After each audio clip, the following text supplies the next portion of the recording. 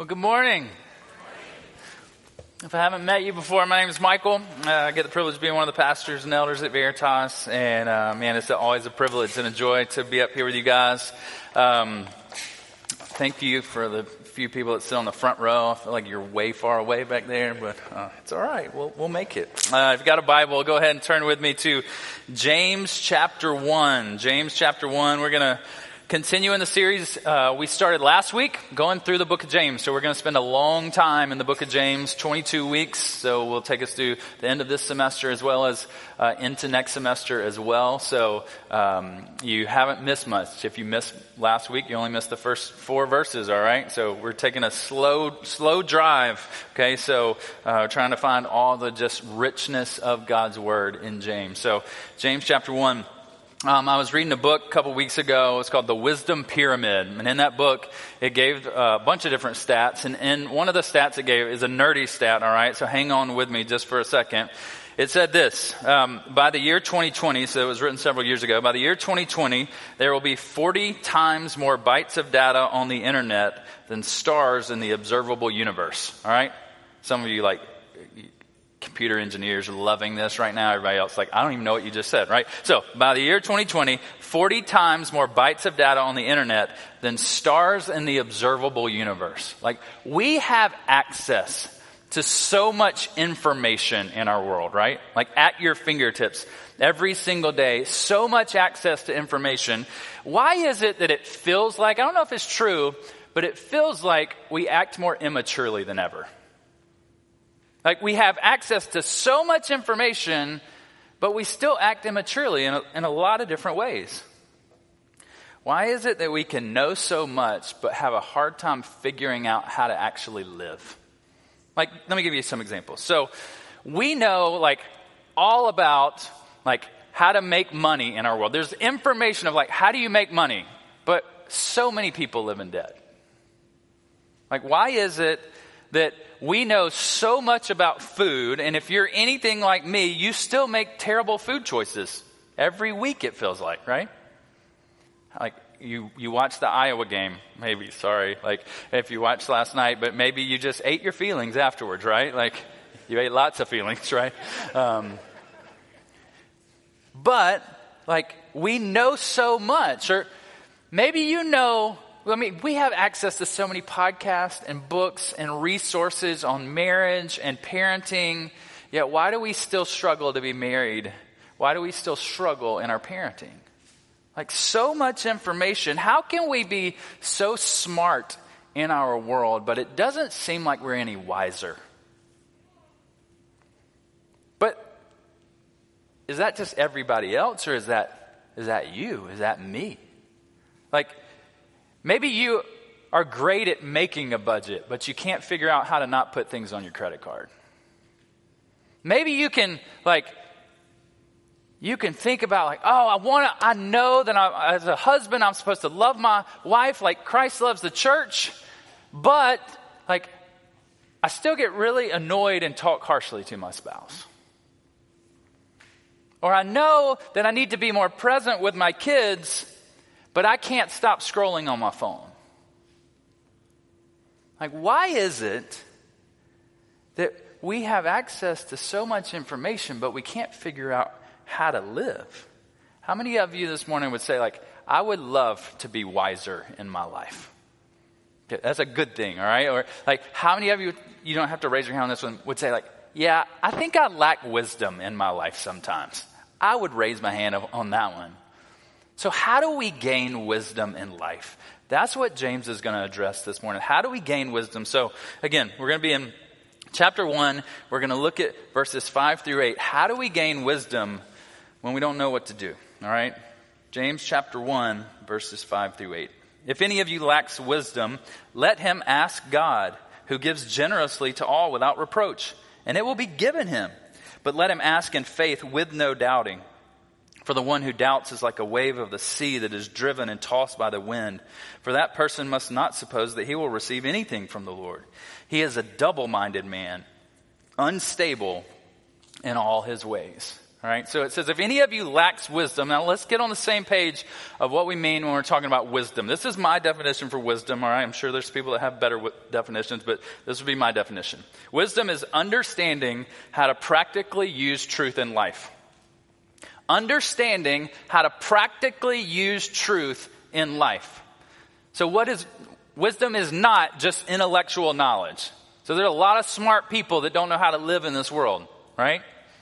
So it's not just this kind of theoretical, abstract thing out there, but it's understanding the truth about life, and then making it personal, making it practical, figuring out how to actually use it in life. Does that make sense? So you've got this understanding, but now we're actually going to put it into practice. That's what we're talking about when we talk about wisdom. Now, many of you know the wisest person in the Bible was Solomon, all right? Solomon was the wisest person in the Bible, King David's son. David's on the throne, but then he dies. Solomon takes over as king. And when Solomon takes over as king, he kind of has a freak out moment, like, I don't know what I'm doing. And this is what he prays in 1 Kings 3, 7 through 12. And now, O Lord my God, you have made your servant king in place of David, my father, although I am but a little child. I do not know how to go out or come in. So he's going, I don't know how to do this whole king thing. Like, my dad knew how to do it well. I don't know what I'm doing. And your servant is in the midst of your people whom you have chosen. Not just he's the king of God's people. I don't know what to do here, God. You've chosen them, a great people, too many to be numbered or counted for multitude. Give your servant, therefore, an understanding mind to govern your people, that I may discern between good and evil. For who is able to govern this, your great people? This is the Lord's response. It pleased the Lord that Solomon had asked this.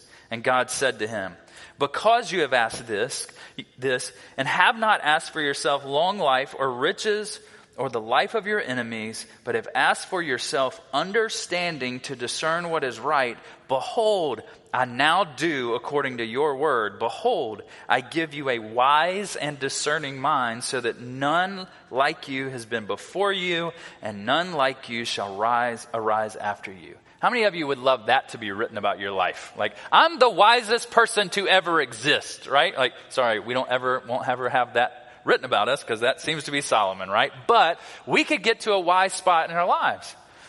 So for Solomon, he's going, I need wisdom. I don't know how to do this. And God said, man, that pleases me that you asked for it. You didn't ask for long life. You didn't ask for wealth and possessions. You didn't ask for military success. What you asked for was wisdom, and that pleased the Lord. That was a good thing.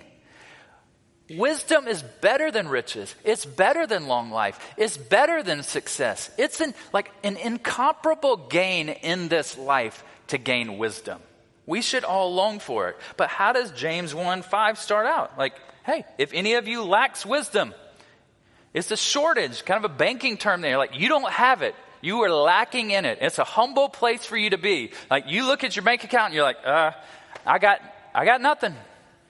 I have no wisdom.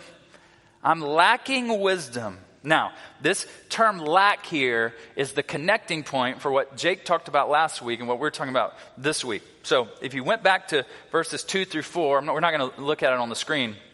But remember last week, James starts this whole letter off saying, hey guys, if you're going through trials, I want you to consider it a joy.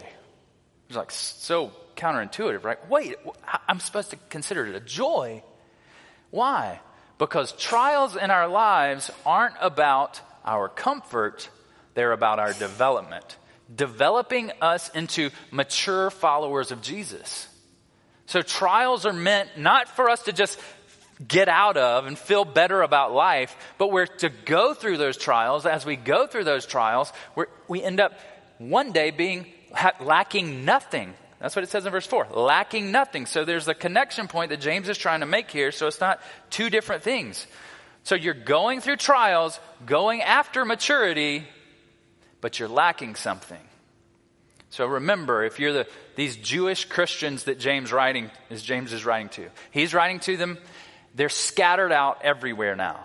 They're not in like their home anymore. Because of persecution, they've been pushed to all these different places in the world. So as they've been pushed away, they don't know how to live life around. They've got some of their people, but they don't have all their people anymore. How are we supposed to live life this way?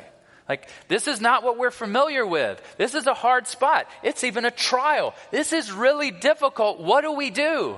Have you guys ever been in a trial and you don't know what to do? Maybe you're there now. Like, as a follower of Jesus, you're like, I believe in God. Like, I love God. But I don't know what to do in this situation. What do you do when you don't know what to do? How do you live when you don't know how to live? James is going to make that really clear here. What do you do when you don't know what to do?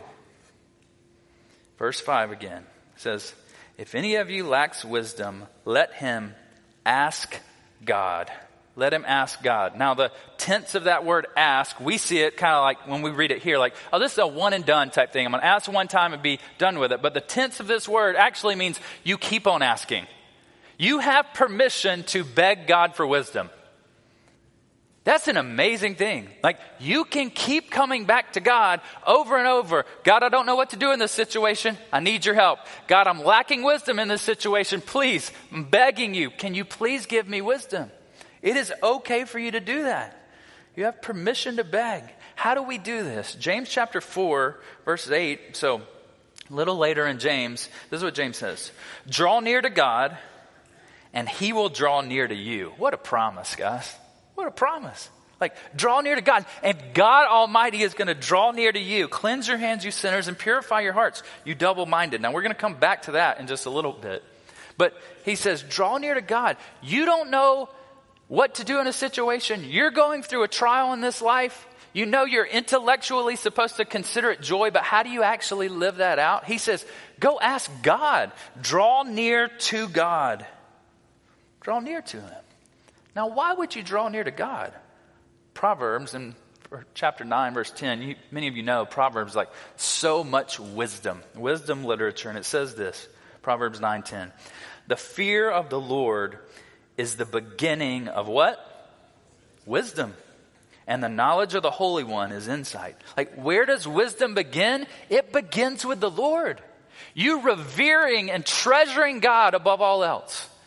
You don't know what to do in a situation, you run near to God. That's where it begins. You draw near to the Lord. But so often, when we go through trials, we withdraw from the Lord, right? I don't know what to do in this situation. And you go, instead of asking for wisdom, you go, God, why am I in this? Is it okay for you to ask why? Can God handle your why? Of course he can handle your why. He may not tell you the answer ever. He didn't say ask for whys here. He asked why. He says ask for wisdom in the midst of it. Think back. Some of you know the story of Job, right? Job was a super godly guy in the Old Testament. And he was really wealthy. And so one day Satan comes to God and he says, hey, you know that your servant Job?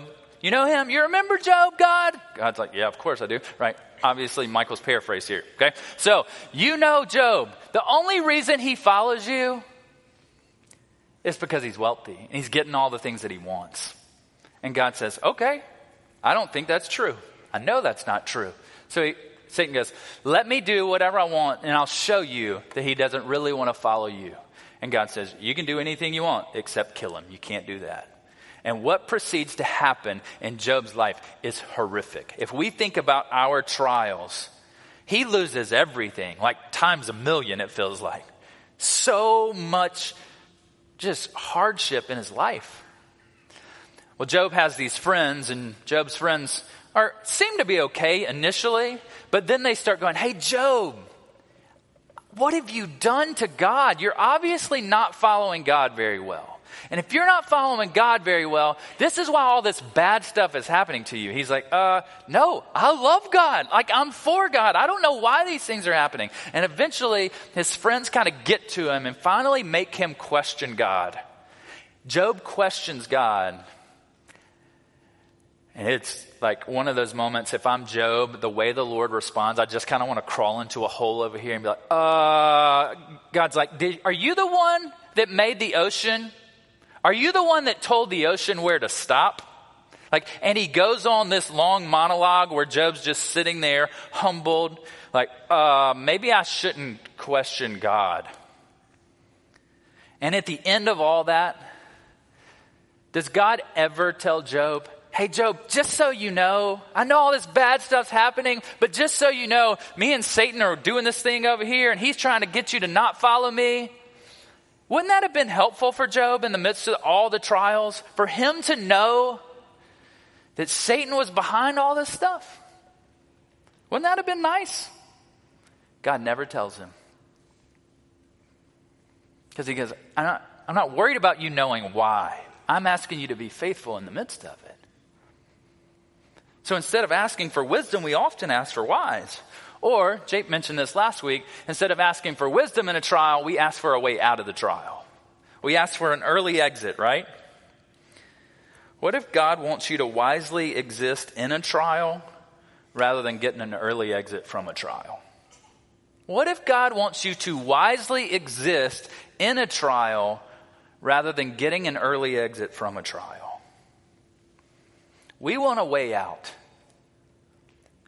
But God wants us to have wisdom in the midst of it. Now let me give you an example of how this might look. This is one example of a million that I could give. We got a lot of people in our church, Veritas as a whole, a lot of really godly ladies. Before they were Christians, they got married. And they have unbelieving spouses. Unbelieving spouses that are really passive at home. Unbelieving spouses that aren't leading at home. And the world's wisdom would say, hey, I know this is hard. Just get out. Just get out. But the husband doesn't want to way out. Husband doesn't want a divorce. But the world would say, like, man, that doesn't feel right. Like, you're working hard. He's not doing anything. Just get out and be happy. According to 1 Corinthians 7, you don't just get out and quit. It says, you pursue godliness and maybe you win him over. But the world's wisdom would say, just get out. God's wisdom doesn't just say that. Again, just an example. This is not a topic in the sermon about marriage and divorce, but we can look, instead of asking for wisdom, how do I still remain married and go through this really difficult trial with a guy that's not on the same page? God would say, you need to seek me, draw near to me, ask for wisdom daily. How do we ask? It says, let him ask God. And then the beginning of verse 6 says this, but let him ask in faith with no doubting. Let him ask in faith with no doubting. So God says, hey, you have permission to beg me for wisdom. Not only do you have permission to beg me for wisdom, but there's actually a little stipulation on it. You can't just articulate, God, I need wisdom today, give it to me. He says, you need to ask in faith. Now, understanding what James means by faith is really critical here. The tagline of our sermon series is faith that works. Because James, when he talks about faith, he's not talking just about the initial time that you believed in God. He's not talking about just initial faith, but active faith. So how do I keep trusting in God? You are lacking wisdom, you ask God, but you need to continuously trust in God. Faith for James is continuing confidence in who God is and what God's done. So yes, I believe in God. And I can remember back to, for me, when I was 14 years old and I prayed beside my parents' bed because the Lord had convicted me of my sin. And I recognized the gospel and I recognized how amazing Jesus was. And I was this self-centered, prideful, arrogant Pharisee that knew a bunch of Bible answers and Bible stories.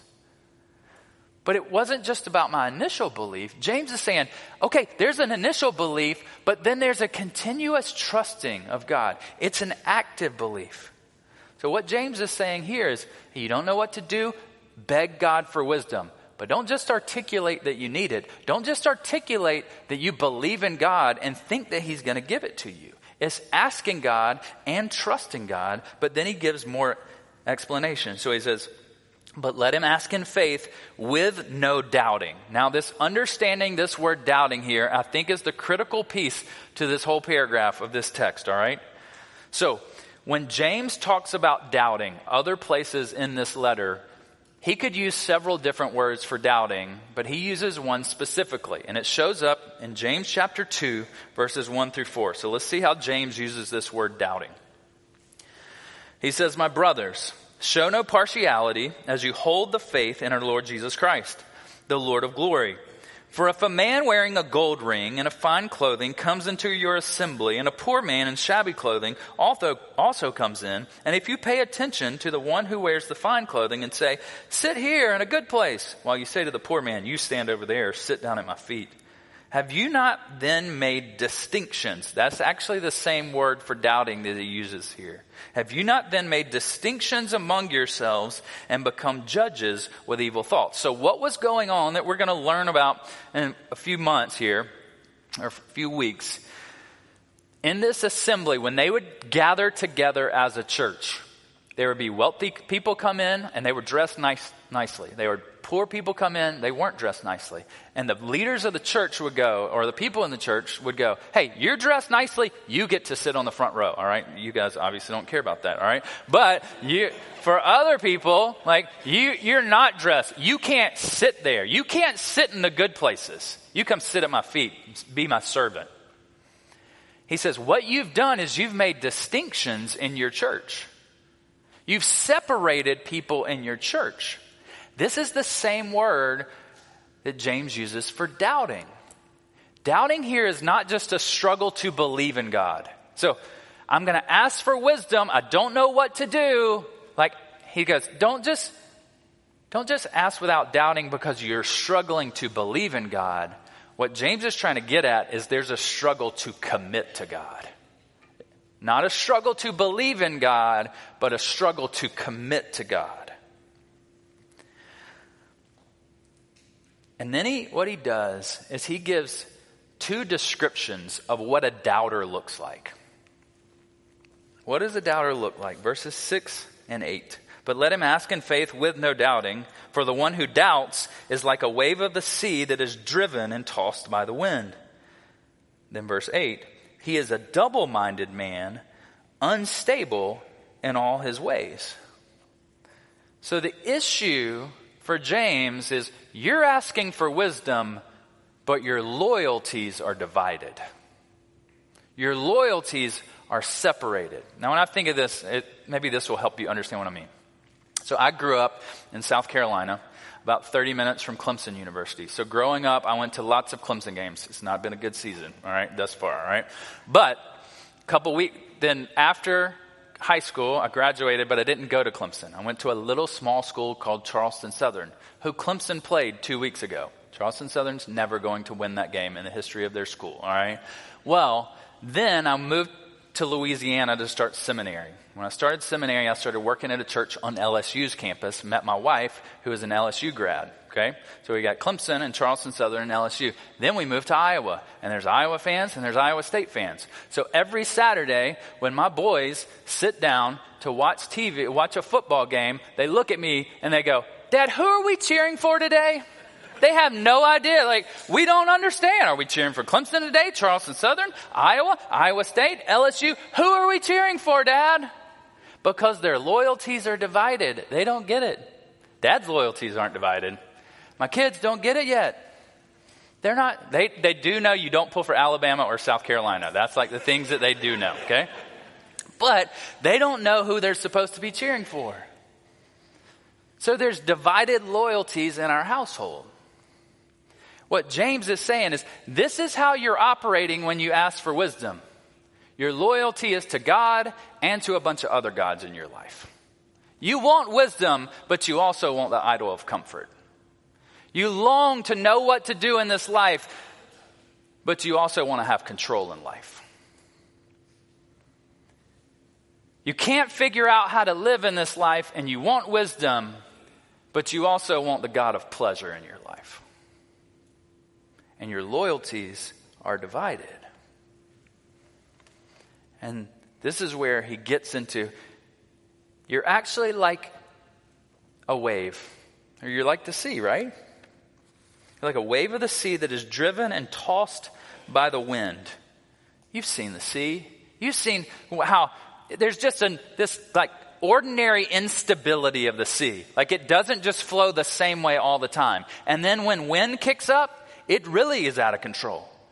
He's saying, that's what you're doing when you're doubting when you ask for wisdom. One moment you're for God. One moment you're for this. One moment you want the world's wisdom. One moment you want God's wisdom.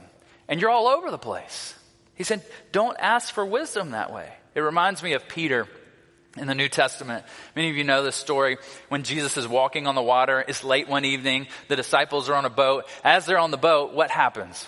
They look and they're like, there's a ghost on the sea, right? Because it looks like somebody's walking to them. Because it was somebody walking to them. But it wasn't a ghost. It was Jesus walking on the water. And Peter, in all his excitement, what does he do? Hey, Jesus, can I come do that too? And Jesus, in his grace, he's like, sure, come on, Peter. So Peter jumps out of the boat and he's walking on the water towards Jesus. You're experiencing a miracle. Isn't this amazing? This is awesome. Well, then what happens? The wind and the waves kick up. And his focus was on Jesus, but now it starts to look around at the wind and the waves. And as he starts to look around, he starts to sink. And he cries out, Lord, save me. And again, Jesus in his grace and mercy sticks out his hand, pulls Peter up. But then as any good dad would do, he uses it as a teachable moment, right? And what's the question that Jesus asked Peter? After he's jumped out toward Jesus, he's all for Jesus, but then he starts seeing the wind and the waves. Peter, oh, you of little faith, why did you doubt? Peter, oh, you of little faith, why did you doubt? You were all for me. And then you saw the wind and the waves that you're not consistent any longer. You're doubting. You're being tossed about by the ways of this world. He said, you want wisdom in this life. You can't ask for wisdom and then be all over the place and expect to get it from the Lord. We're wavering and inconsistent in our commitment to God. We ask God for wisdom and then we run to Google for more wisdom. We ask God for wisdom and then we run to our parents really quickly. We ask God for wisdom, then we run to our friends. We ask God for wisdom and then we run to some social media influencer like, oh, they went through a hard time. They look like they appeared to everything went great throughout it. So we look at them and say, that's where I want wisdom from. And God goes, what are you doing? Like one moment you really wanted it from me and now you want it from the world. Guys, we don't need more opinions from people. We need more wisdom from God. We do not need more opinions from people. We need wisdom from God. So when you don't know what to do and you're begging God for wisdom, but then somebody else comes along and goes, yeah, I know you want wisdom from God. I love that about you. I love that you're seeking God. But if this just feels right for you, if it makes you happy, then do this. Then you've bought into the world's wisdom. Yes, I know you want wisdom from God, but just listen to your heart in this situation. Listen to your heart. God would say your heart is wicked and deceitful. Don't listen to your heart. Listen to the Spirit. Or maybe you've got a friend going through a really hard time, and it's awful. And maybe is your wisdom ever to your friend? You just need to love yourself in this moment. Like, make self-care your highest priority. That is a lie. Because Jesus said, if you want to come after me, you better take up your cross, deny yourself, and follow me. I want the Lord's wisdom, but I really want the world's wisdom because that's what feels right in the moment. You're a doubter. You're a doubter.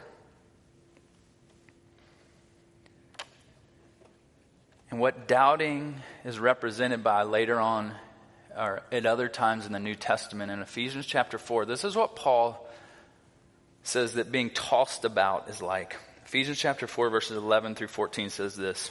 And he gave the apostles, the prophets, the evangelists, the shepherds, and the teachers. So he's saying, hey, there's leaders that have been put in charge of churches. And he gave those leaders for a specific purpose. Verse 12, to equip the saints for the work of ministry. So leaders have been put in place to help grow up the rest of the body into maturity, to equip them for building up the body of Christ. Why? Until we all attain to the unity of the faith and of the knowledge of the Son of God. You're going to build up these people, and then listen to this, to mature manhood, to the measure of the stature of the fullness of Christ. The body of Christ is to be built up into maturity. We say as a church, we want to raise up mature disciples, right? We want you to all grow to become more and more like Jesus. That's why the church is here. Verse 14, so that, here's the purpose for your maturity, so that we may no longer be children tossed to and fro by the waves and carried about by every wind of doctrine, by human cunning, by craftiness and deceitful schemes. He says, Paul is saying, I don't want you to be tossed about. Every time a new teaching comes up, you jump on it, and moment by moment, you're all over the place. He says, that's an immature person. You lack wisdom, and not only are you lacking wisdom, you're lacking maturity when you operate this way. And then James goes on to say, not only are this wind that's tossed about, or this wave that's tossed about, but you're a double-minded man. You're unstable in all your ways. A better translation of double-minded could be double-souled. Your soul is like one day for God, one day for the world. It's not that you're just weak in your faith doubting. I don't think James has an issue that you're like, I'm just kind of weak. His issue is you got one mind toward heaven and one mind toward this earth. He goes, you want wisdom, you can't operate that way. Some of you have read John Bunyan's Pilgrim's Progress. In that, he has a character in that book called Mr. Facing Both Ways. Mr. Facing Both Ways. Oh, I love God in this moment and I love the world in the next. Maybe a more relevant example to us would be what some people have called country music Christianity. Where, you know, country songs like, I live however I want all throughout the week and on the weekend, but on Sunday I'm going to be there with mama and I'm going to be praising God and I'm going to be lifting my hands up high, and that's country music Christianity. That some country songs would say this: we cuss on them Mondays, but pray on them Sundays. We only talk to God when we need a Savior. Find a girl that leaves you speechless, gets wild on Friday, but still loves Jesus. I mean, like songs that are out there right now. But isn't that how we live our Christian life sometimes? I don't know what to do in this trial, and this trial is really hard. I want wisdom from you, God, but I really want to live my life how I want to live it. He said, that's not how you're going to get wisdom. Do your Fridays align with your Sundays in your life? Do your Mondays through Fridays align with your Sunday?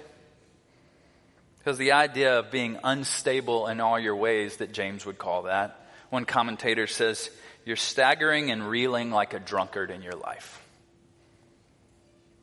There's nothing focused. You're all over the place.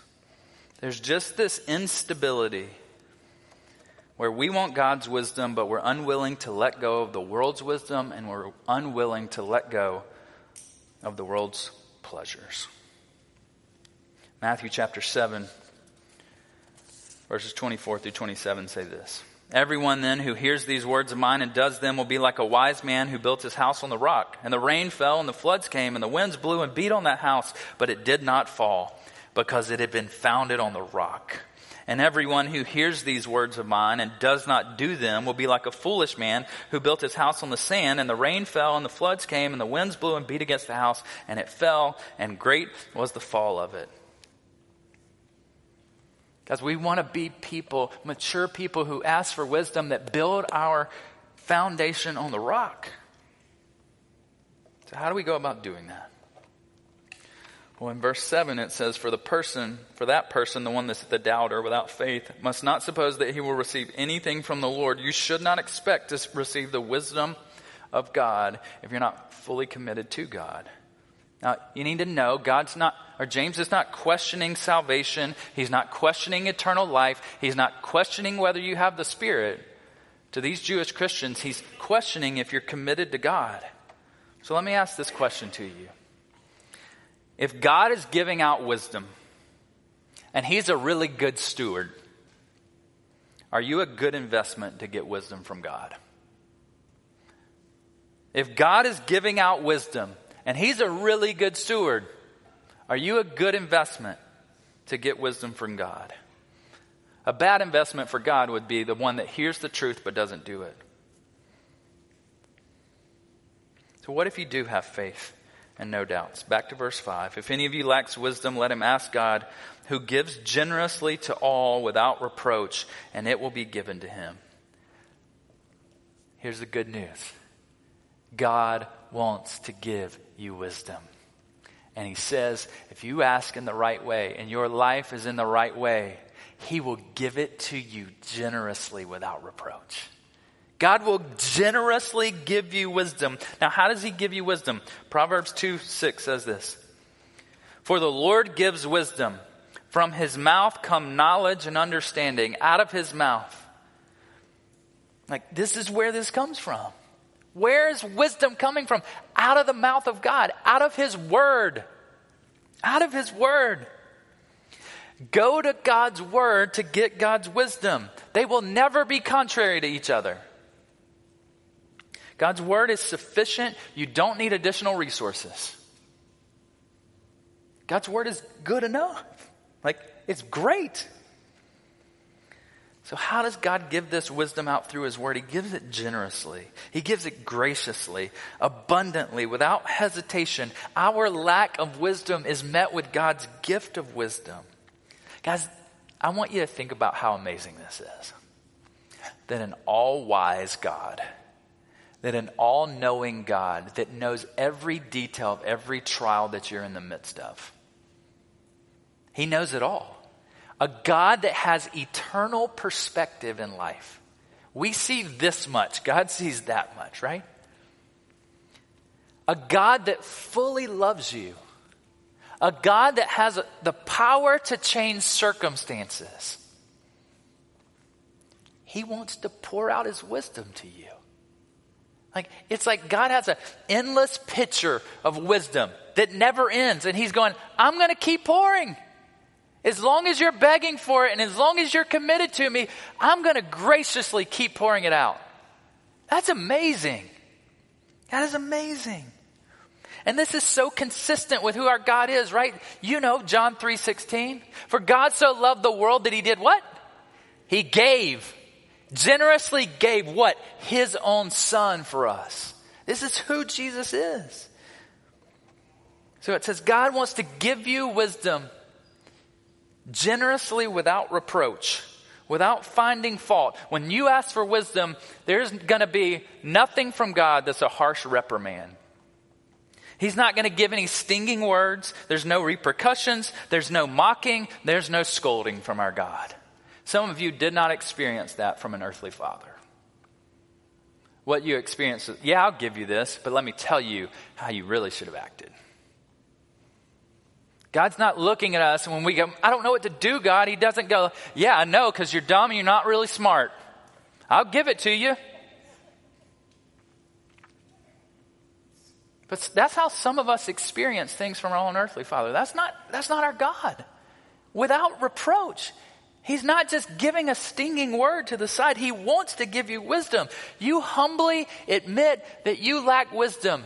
God turns his face to you, but he turns his face away from the proud. He says it will be given to you.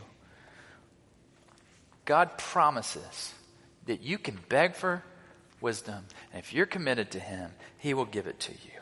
So quit wavering in trials. Beg God, go to his word, and I would say it this way, fully commit to God to generously receive wisdom from God.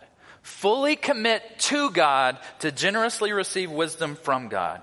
An exclusive commitment to God fosters a context for you to receive wisdom from God. So build your life on God and His wisdom. It's a firm foundation for you to build on. No more moment-to-moment Christianity. No more with one foot in the world and one foot in God's economy. Humbly recognize your lack of wisdom and draw near to Him. Guys, God promises generous wisdom to mature beggars. And the lie that we could all believe is like, I don't have enough belief, I just need to believe harder. That's not what He's saying. Like, you don't need to just work harder. You don't need to believe harder. Here's the truth. You can't buy God's wisdom. You can't earn God's wisdom. You can't demand of God that He give you wisdom. He gives it to you generously and graciously, and that's how He operates. Because that's our God. I want to generously, graciously pour it out. So what do you do with this? Number one, fully commit to God in your life. Quit committing to the world and its wisdom. Commit to the Lord. 2, boldly ask God for wisdom. Fully commit to God. Boldly ask for wisdom. And then 3, go to His Word to figure out what the wisdom is. So what would that look like? As a church, if we all started doing this, I think we would be a really mature church. I think we would be a really steady church. That every time the news cycle changes, it doesn't bother Veritas because we're committed to Jesus. Every time the Democrats do this, it doesn't bother us. Every time the Republicans do this, it doesn't bother us because we're committed to Jesus. That's what a mature church does. Every time the world offers a new teaching, we go, no, we like Jesus. We're for Jesus. And in our maturity, we're joyful when trials come because we run to the Lord first and always. That's the kind of church I want Veritas Urbana to be. Amen? Let's pray. God, you are so kind to us. So kind. Thank you for your word. Thank you for your wisdom. That's amazing that you would willingly, generously, graciously give us your wisdom. Father, we need it. We need it. God, I pray that as a church, we would be fully committed to you. We would not be committed to ourselves. We would not be committed to the world's wisdom. But Lord, we would be committed fully, single-mindedly, purely to you. Help us through your Spirit to do that. In Jesus' name, amen.